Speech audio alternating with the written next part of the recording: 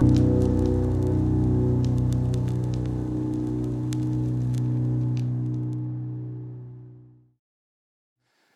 good morning, Journey. You alive?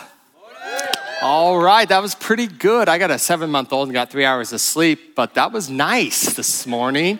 We must have some college students in the house. MSU, where you at? Some of them, yeah. You guys took all the LaCroix at Target yesterday. I'm so upset. I was there, I went there. I don't know if you went to Target yesterday, but the parking lot was full. Overflow was happening. I get inside and all my LaCroix is gone. It must have been the college students. And so, hey, but we're excited to have you back. MSU students. We're actually going to be out there tomorrow. Catapalooza is happening. That's an event that, we can cheer for our college students, amen? That's an event that happens every year. Actually, last year they had to take a break because of COVID, but it happens every year to welcome back the new students, and we are going to be there. That is 10, 12, 15 of us. I forget how many people are coming now. Our volunteer team is coming out just to serve hot dogs and to hang out with the students and to invite them to some exciting things coming up, one of which I want to tell you about. I'm your downtown and digital engagement pastor, and so part of what I do every time I come up here and get to preach the word is give you an update on our downtown location. Many of you know we're starting a downtown location right on Main Street in the hub of Bozeman. It's going to be an incredible community, and we are in the pre-launch phase. So what's the pre-launch phase, Alex? Great question. That is the phase in which we are building the family downtown so that one day we can have an every Sunday service. And so we don't have an every Sunday service yet, but we do have 6 communities that are launching this fall, 3 of which are on campus, MSU students, some great leaders there. And then the other 3 are in the downtown location or downtown area. We also have Thursday morning prayer at 7 a.m.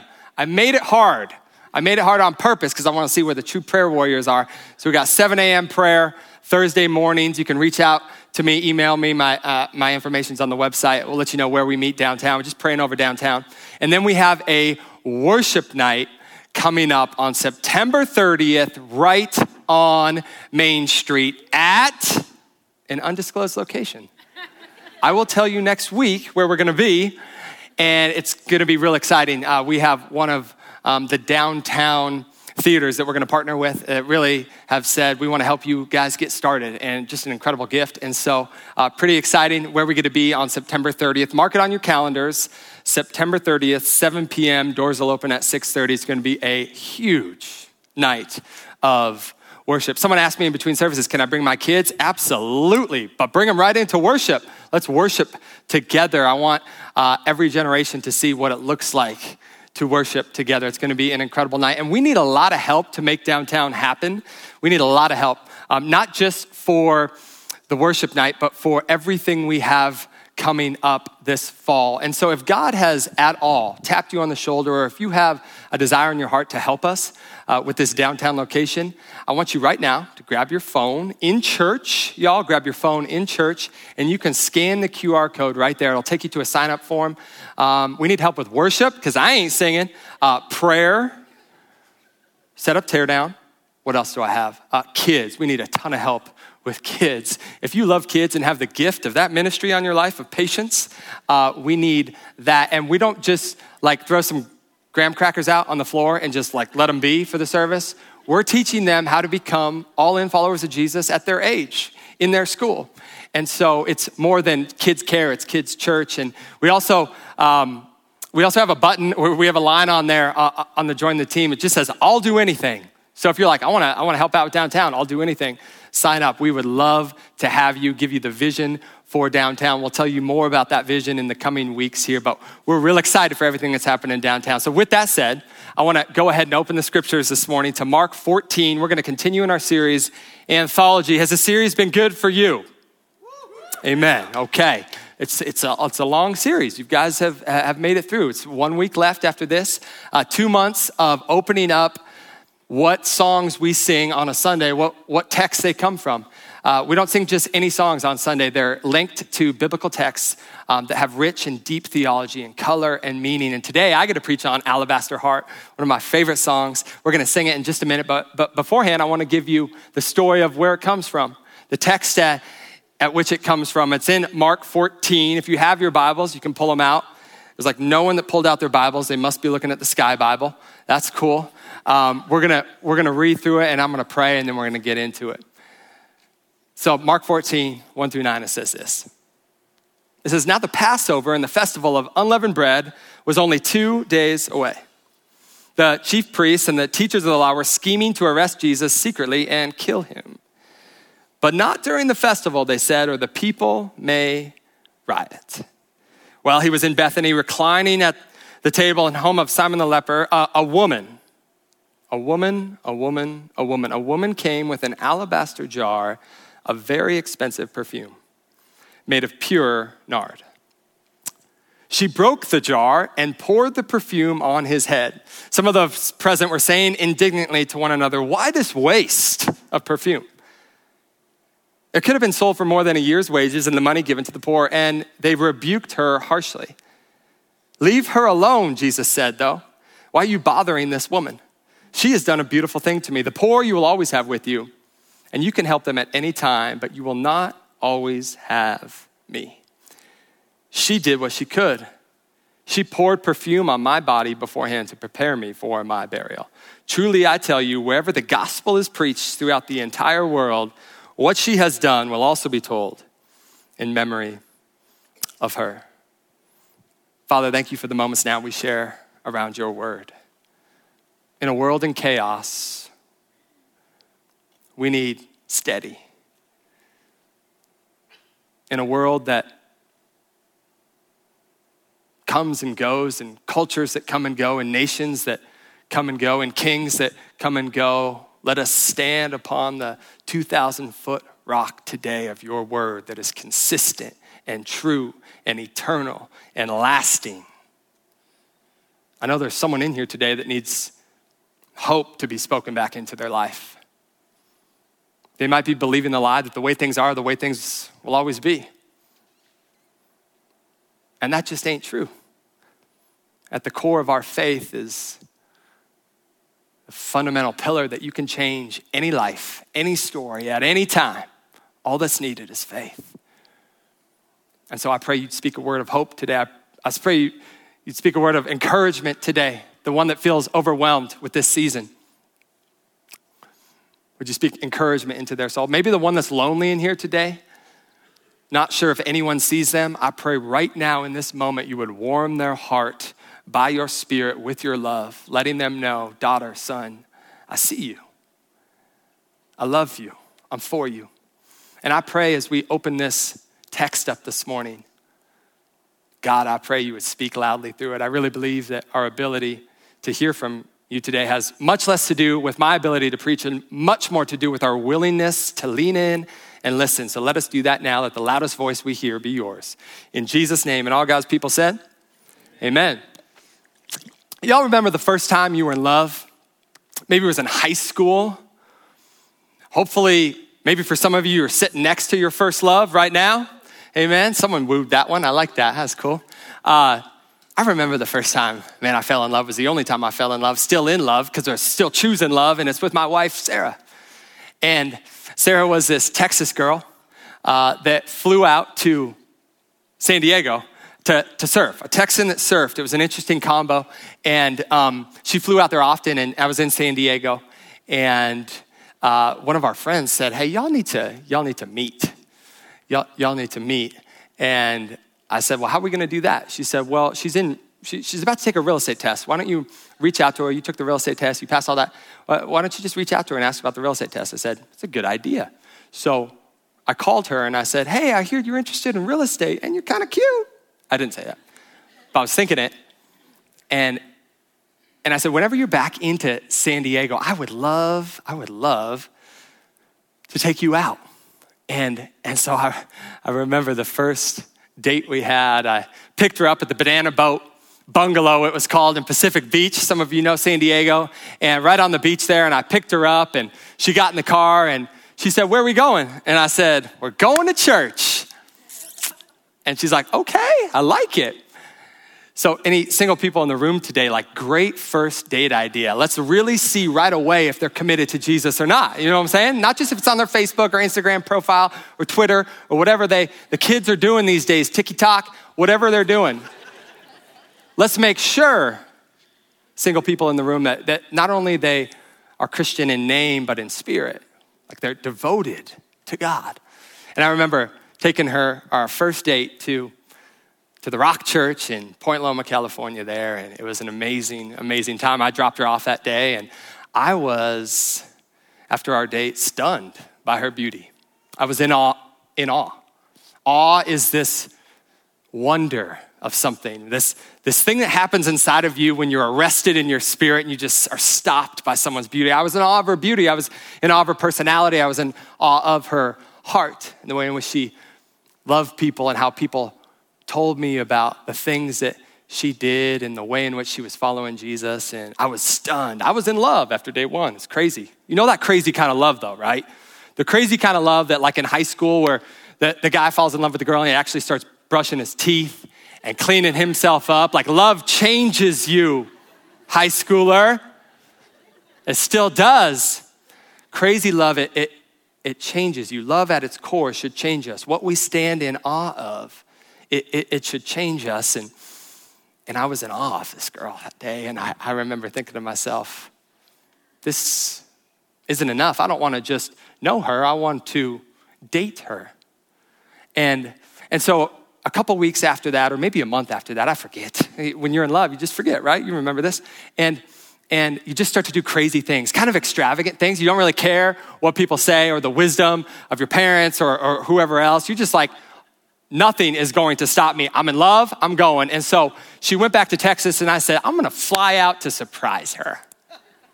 It's like a month in, right? And so I booked a flight. I booked Delta because I was going to do this right. We're not going Spirit. We're not going Alliance. We're going premium. I was going Delta. And I was so excited. And I got out there and I arranged it with her friend. I said, I'm coming out to surprise Sarah. She's like, are you a keeper or are you a creeper? Like she was trying to figure out what I was. She wasn't sure. And so I arranged it with her best friend and we met there. I had her bring Sarah to Lake Grapevine right there in Texas. And it was Valentine's Day. And so I called her, Sarah, on the phone and I said, hey, happy Valentine's Day. What you doing? And she said, oh, I'm just at this lake and we're just having some fun here with my friends. And she said, what are you doing? And I said, nothing, just chilling. I was 50 feet behind her. And I just kept talking to her and getting closer and closer and closer to her. And I said, man, I really wish I could be there on Valentine's Day. I'm so sorry. She said, yeah, it would be kind of cool. And I said, man, I miss you, babe. And she said, yeah, I miss you too. I went out with the babe thing. You know, I was asking, I was hoping she was going to say babe back. She didn't. I was looking for relational like affirmation there and miss you, babe. I got no babe back. And so anyways, I'm right behind her and I remember this like it was yesterday and I have these flowers in my hand. I said, you know what? It'd actually be really cool if we got to see each other on Valentine's Day, turn around. And she turns around and half shock and half like you're crazy came across her face. It was a day I'll never forget. I think the shock was that she hadn't told anybody about me yet. We weren't quite on the same page, I don't think. And so she said, hey, we're gonna go grab my friend and I our swimsuits and we'll come back in just a little bit. That was just code for, I need to go tell my dad that you're in town because he don't know about you. And I was like, oh no, because Texas dads, y'all, like they have guns, all right? They got a small militia in their basement. And so she went home, told her dad, and her parents are the nicest people in the world. Now my mother and father-in-law, but I don't even say in-law, I just say mother and father because we are so tight and we have so much fun. And so I don't know why I was still doing this. I guess I thought I was on the phone. Anyone else? Put it down. And so how do we move on? Where was I? And so she went home to tell her dad, and then she came back, and we had this incredible day, and then she invited me over to her house, and we had this great dinner, and it was awesome. And then that night, we're longboarding out in Texas on the streets. That's what we like to do. And I got to the end of the night, and I said, listen, I didn't fly all the way out here on Delta to just be your friend. Like, I want to date you. I want to be your boyfriend. What do you think of that, is what I asked her. And she looked at me and she said, I just kind of want to be friends. It's like, Dang, man, all the way out here. And I had to spend 4 more days there with my friend. It was a nightmare, but it was beautiful. Fast forward 4 years later, we walk down an aisle, we say I do. A couple months after that, actually 8 months, 9 months after that, we have baby Aiden, who's in our life now, and she made me work for it a little bit. So women of God, it's okay to make them work for it a little bit. You know what I'm saying? And she was someone I was in awe of then, and I'm in awe of now. When you're in awe of something, it arrests your sensibilities. You don't care what other people think. You go for it. You go for it. I'm an all-in person, if you can't tell by now. Like, we're either sharing the gospel with our city or we're sitting on our couch watching ESPN. We're either pushing back darkness or we're not. We're either sharing the love of Jesus with our town or we're not. Awe directs your devotion. What you stand in awe of will direct your entire life. Proverbs talks about this. Guard your heart. It says, for the wellspring of life flows from it. For everything you do flows from it. Guard your heart and what you stand in awe of. Whether you know it or not, today you're in awe of something. You are in awe of something. Ecclesiastes 3:11 said, God put eternity in the heart of man. Who could understand it? Which is to say that our hearts will be restless until we stand in awe of God. Awe produces something in us. And that awe that I had of Sarah, that beauty that stunned me and changed my entire life and the way I lived my life, it's just a sliver of the awe that God wants us to have for his son. That God wants to develop in us for him because he knows you most and he loves you most. He wants to connect you back to his plan for your life, the calling on your life. And we see in our story today a woman that was in awe and wasn't going to stop at anything to let anyone dictate her worship. She went to extravagant lengths to show Jesus just how valuable he was to her. And so in this scene, we see this woman come on the scene. In verse 3, it says, a woman came with an alabaster jar of very expensive perfume made of pure nard. She broke the jar and poured the perfume on his head. The scene is this. There's 2 days before Passover. The room is filled with some great characters. Simon the leper. And what we know from John's gospel is that the disciples were probably in the room. And John believes that this woman is Mary. Mary, the sister of Martha. Mary, the sister of Lazarus. Why is that detail important? Because this woman that is walking into this room to find Jesus would have seen Jesus raise her brother from the dead just chapters earlier. She would have been in awe, stopped and stunned by the beauty, power, and majesty of Jesus. Do you remember where you were you first met Jesus? Man, I remember. It was down the street at a church in Bozeman where the glory of God filled my heart, and I had 2 things happen. The weight of my sin, my waywardness, and the direction I chose for my life, it met me. But so did God's forgiveness and love and his beauty. And I was in awe. I was stunned by the grace of the gospel that Jesus would come for someone like me. This woman was in awe of Jesus. For he stepped down out of heaven to come for her. Jesus' mission statement is to seek and save that which is lost. This woman had come for her, and this woman got to see Jesus raise her brother from the dead. She was in awe. And so she does what she knows to do, and that's give him everything. She takes this alabaster jar, which we know from historical texts that it was probably a pale mineral, soft enough for carving, usually white in color, sometimes translucent. Kings would have used it to carve statues at their palaces, and it was very valuable. And this particular jar held pure nard. Now, nard was an aromatic oil extracted primarily from a root in India, which made it very costly, very expensive. It was kind of like the essential oil of the day. Long before millennials were slanging essential oils on Etsy, like first century Jewish women had it in their alabaster jars, okay? And so it was expensive. I love my millennial friends. I got to give them some jabs. I am one, but I don't sell essential oils yet. She had this jar full of this oil. Many believe, though, that for this woman, in her context, with her job, with everything that she either did or didn't have going for her in life, many believe that this alabaster jar was the most valuable thing to her. The most expensive possession that she owned. Some scholars even say that it was her dowry, the thing that was most valuable in her life. So can I bring you 3 observations from this text? The first is this. Jesus is reclining at the table. This woman comes in and interrupts this dinner party.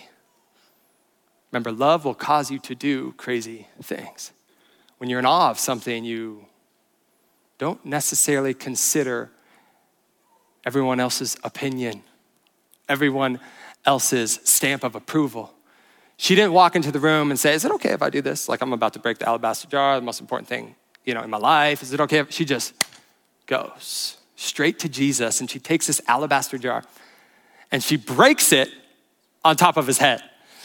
Not like breaks it on his head. That'd be weird if you knocked out the savior of the world. She breaks it on top of his head. The original text says she shatters it to pieces. Now she might just be Buff City. Like I don't know how she does it, but she breaks it and this oil comes out. She breaks it, she breaks it, she breaks it. If we read biblical text too quick, we sometimes miss the nuance, the color, the beauty of it all. She breaks it.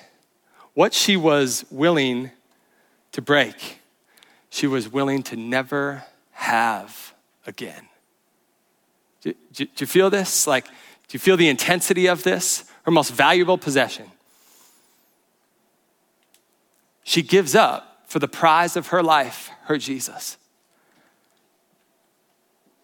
The Bible says she breaks it. What you break, you have no intention of picking up again.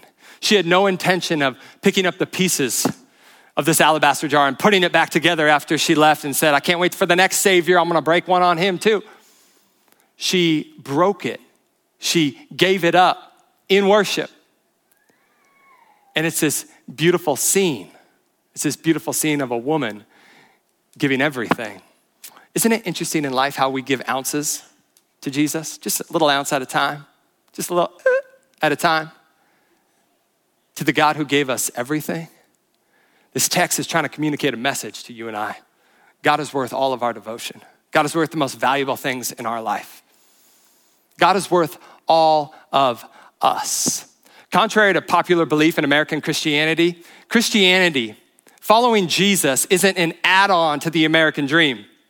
It's a radical redirection of heart until we become all-in followers of Jesus. Adding Jesus to your life is so far from the call of the gospel. And it took me years in church to finally get this, that Jesus deserved all my life, not just a part of it. To make him Savior and Lord means an ending of life on my terms, which is a really good, incredible news story for us today. Because no matter how smart we are, wise we are, no matter how many resources we have, we could never lead our life like Jesus can. The one who knows you most, loves you most. The one who sees farther than you, leads better than you. I'm 34 years old this week, and Jesus is eternity. Who's got a better vantage point on my life? Who's got a better vantage point on your life?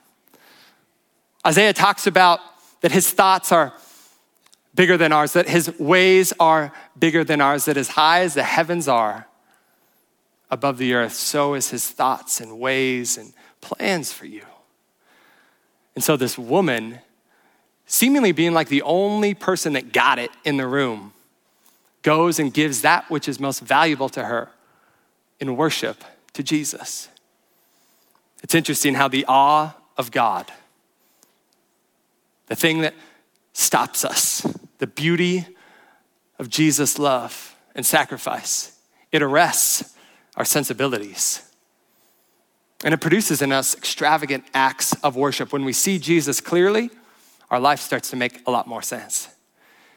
And I believe a lot of times we've been given a knockoff Jesus, that like you can follow Jesus and follow your dreams for your life, or you can follow Jesus and money, or you can follow Jesus and that promotion. Now, Jesus might lead you to do things in life that you never thought you could do, or he might lead you to that promotion. But the best prayer that I've ever had in my life is, Jesus, if you were to have your way in this situation, what would it look like? What would my life look like if you were to have your way in this situation? It's a constant surrender to God's movement in our life. And this woman wanted to show this Jesus how extravagant her worship could be. The second observation in the text is simply this: the power is in the pour. The Bible says she broke it, but then she pours it out. Isn't it interesting that what's inside of something is most valuable when it comes out of something? So any wine fans in here today? Wine fans. Nice. People are like, do I raise my hand? Can I? It's church. Yeah, of course. It's fine. It's fine. Okay. I don't drink wine. I don't drink whiskey. I drink LaCroix. Okay.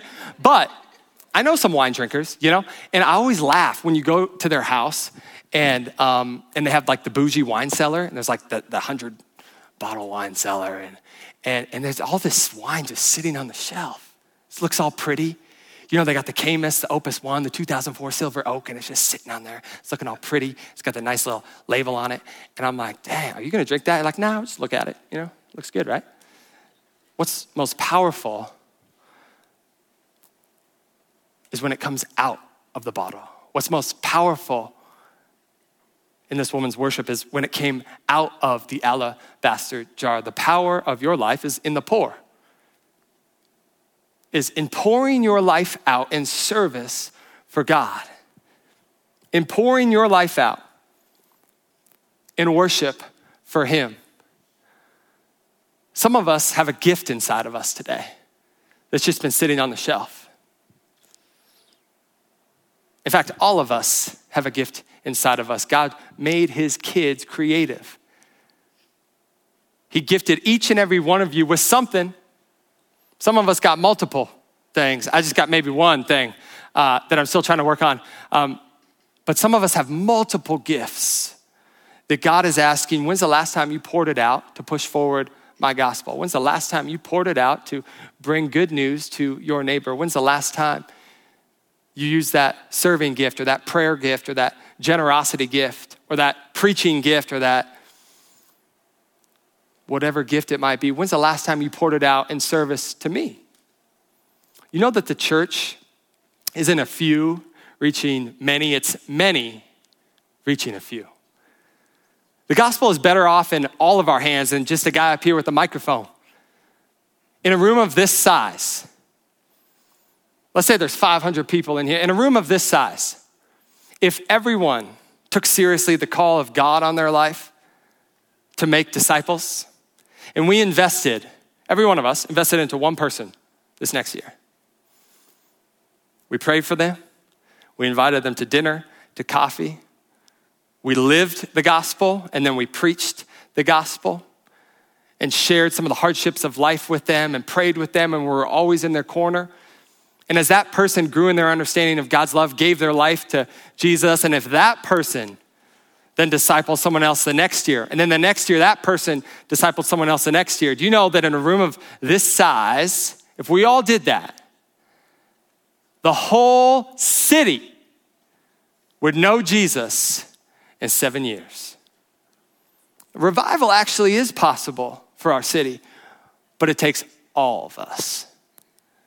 There's a gift inside of you that God's asking you to pour out. See, I want to make a distinction today. The alabaster jar is two things in your life. It's either a gift of great value inside of you, or it's something that you've placed great value on. A gift inside of you of great value, something that only God could give you, a spiritual gift that God is asking you, will you use this to bring my Jesus to the world? Will you use this to invest into people or just into yourself? Will you use this to build my kingdom or just yours? And then for some of us today, the alabaster jar is something that we've placed great value on that's keeping us from giving everything like this woman. And I don't know what that is for you. But I believe the Spirit of God can illuminate that for you this morning. Some of us, the thing that we stand in awe of, the thing that we've placed great value on, the thing that's directing our life is a number. It's a number in our bank account. It's a size of home. It's the promotion. It's advancing.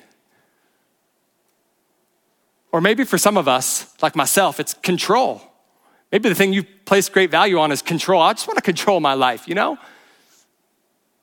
I just want it to be nice, packaged, neat. Let's go to church on Sundays and then we'll see you again on Sunday.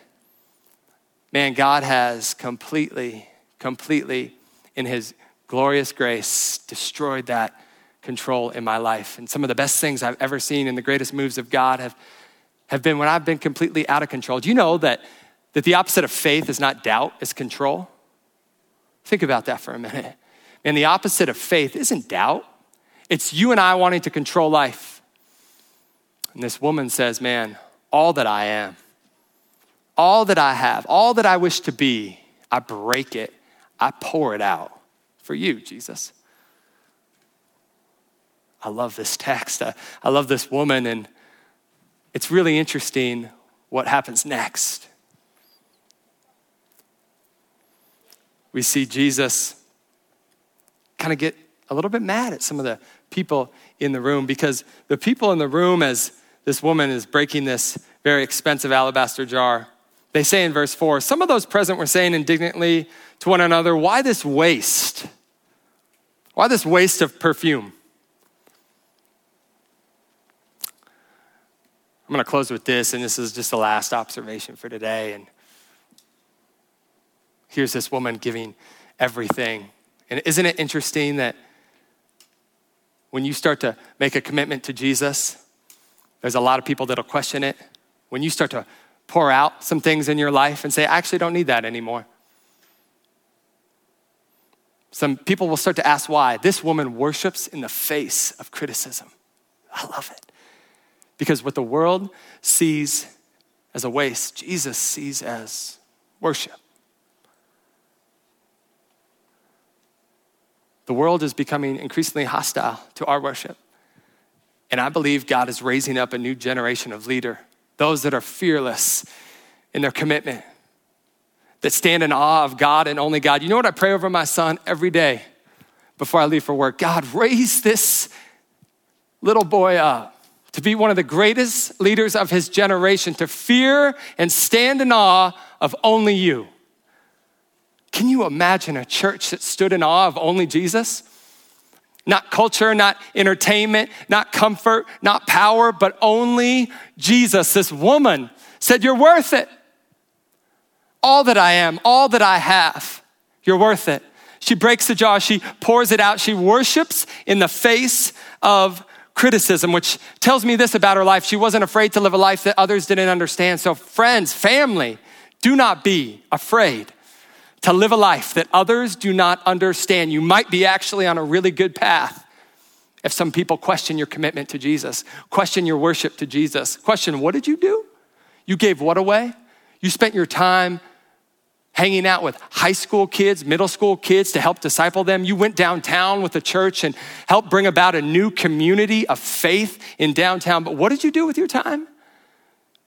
We had like golf last week. You missed it. You missed Monday Night Football, bro. What's the deal? Oh man, in the grand scheme of life, at the end of your days, the game can wait. Some friends can wait.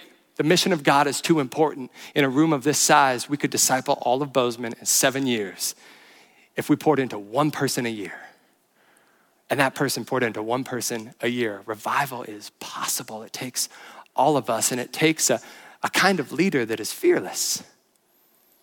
It stands in awe of just Jesus. There's always going to be someone that doesn't understand your sacrifice. Verse 9, I love this. It says, truly I tell you, wherever the gospel is preached throughout the whole world, what she has done will also be told in memory of her. It tells me this: a life poured out is a life of remembrance.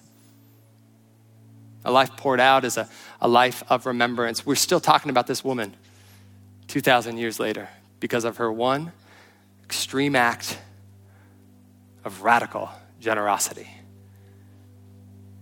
It's a beautiful thing when the sacrifice of Jesus matches the worship of his followers. And that day it did for that woman. She knew who Jesus was more clearly than anyone in the room. And we could end the sermon here, and we could all go out and try and figure out, man, what do I need to break? Like, what do I need to just get rid of? Or what's inside of me that I need to give to the Lord? But friends, you won't do it until you know about the one who was broken and poured out for you. I'm a firm believer that scripture is a massive neon sign pointing to Jesus. That every scripture you read points to the grand story, the meta-narrative of the Bible, which is that God gave his most valuable possession for you. Jesus is the perfect alabaster jar from heaven. This text is pointing us to the true alabaster jar, the one who was broken and poured out for us. And if you're in church for the first time today, or maybe you've been in church a lot of your life, hear the gospel afresh. That God came for you. He didn't consider Jesus' equality with God something to be grasped, but he came in the form of a servant for you. Stepped into the mess, got his hands dirty, reclined with sinners, pushed back darkness. He came to seek and save the lost, to heal the sick, to make the blind see, and to set hearts free. The story of the gospel is that Jesus loved you enough to die for you. And he died not just to forgive you, but to know you. Don't take my word for it, though. Jesus has some words at the end of his life, the Last Supper. He says this. While they were eating, Jesus took the bread. And when he had given thanks, he what? Broke it. He broke it. He gave it to the disciples saying, take and eat, this is my body. In some traditions we say, broken for you. Then he took the cup, and when he had given thanks, he gave it to them saying, drink from it, all of you. I love this. The gospel's for everyone. God desires all to be saved. There's no one too far, no one too gone for the goodness and grace of Jesus to turn around their life. Can I just stop for a moment? Keep praying for that person that you don't think can turn to Jesus. Maybe you're a mom in here, or a grandma in here, or a grandpa in here. My life was changed because of prayer. My life was changed because I had a mom and dad that never stopped praying, grandmas that never stopped praying, people that I probably don't even know that never stopped praying for that heart to be awakened to the reality of Jesus. And one day it finally was. The gospel is for everyone. And Jesus says, this is my blood of the covenant, which is poured out for many for the forgiveness of sins. I tell you, I will not drink from this fruit of the vine from now until the day that when I drink it new with you in the Father's kingdom. Jesus poured out his soul unto death for us. His body broken, his blood shed. The perfect alabaster jar from heaven, the gift to humanity. And so I just want to invite you as we enter into this next song, man, what is it for you? What is the thing that's most valuable inside of you that has great value? Or what is the thing that you've placed great value on? As you stare and stand in awe of Jesus, it will arrest your sensibilities. You will start to care less about what the world thinks, and you'll start to break things and shatter things and leave things behind you never needed. The farther I go with Jesus, the less I realize I need. The farther I go with Jesus, the more I realize he's all I could ever want. He is the prize of life, and this woman got it. And this text is given to us so that we might get it too. Let's pray. Father, thank you for the moments we share around your word that is powerful. ooh, it cuts to the heart.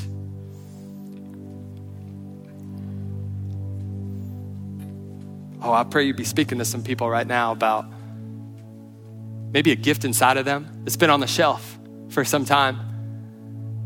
And maybe they think, man, it's probably too late to use my gift. It's probably too late to disciple someone. It's probably too late to start a community in my home or to invite people to church or to lead my office and workplace like Jesus would. It's probably a little bit too late. God, I pray that here right now in this moment, that it's not. That at any point in life, we take what you have given to us and we give it back to you. And by faith, pour out our lives for you. That's a life of remembrance. That's the life you desire. I pray if there's some things in here today that are standing in the way of our worship. Some things that we place great value on. Some paths that we've traveled down. Let us hear today that it's not too late to just drop it.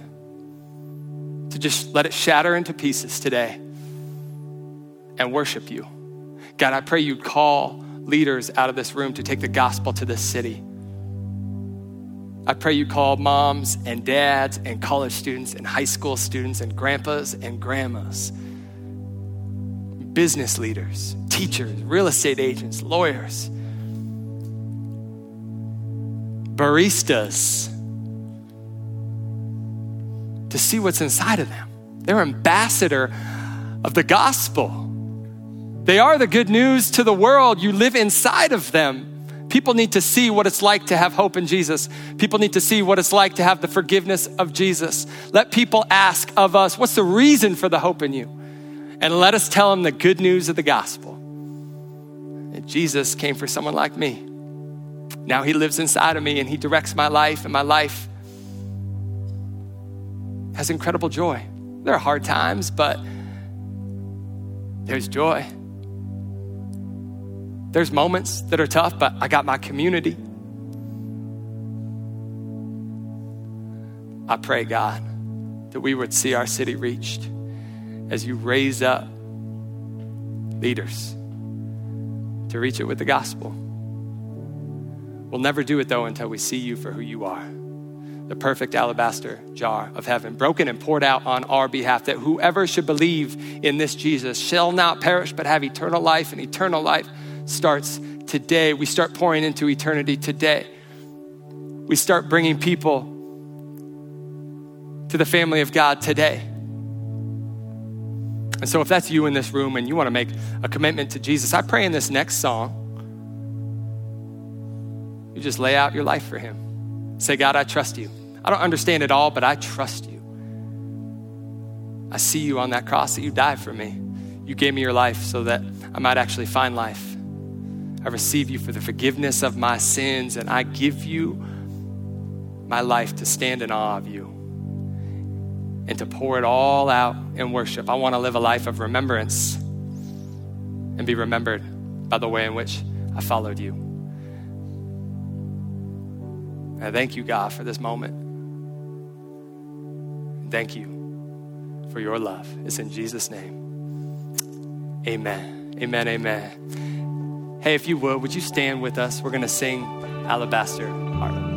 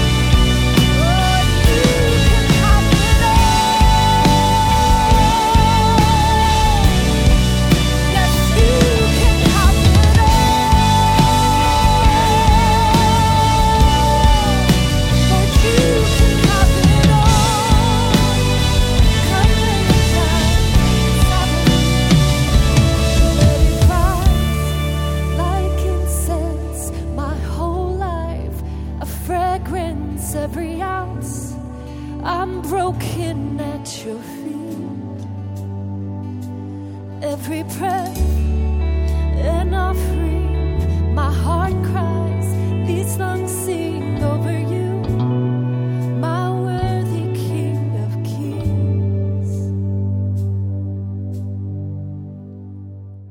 Thanks for engaging with this content. If it was encouraging to you, we'd love for you to leave a review. Hit that subscribe button and share this content with others. We'd also love to connect with you. The best place to do that is journeyweb.net. Don't forget to follow us on YouTube, Facebook, and Instagram. Just search Journey Church Bozeman and you'll find us there. If you'd like to give to our ministry, you can do that now at journeyweb.net/give. Once again, thanks for engaging with Journey Church.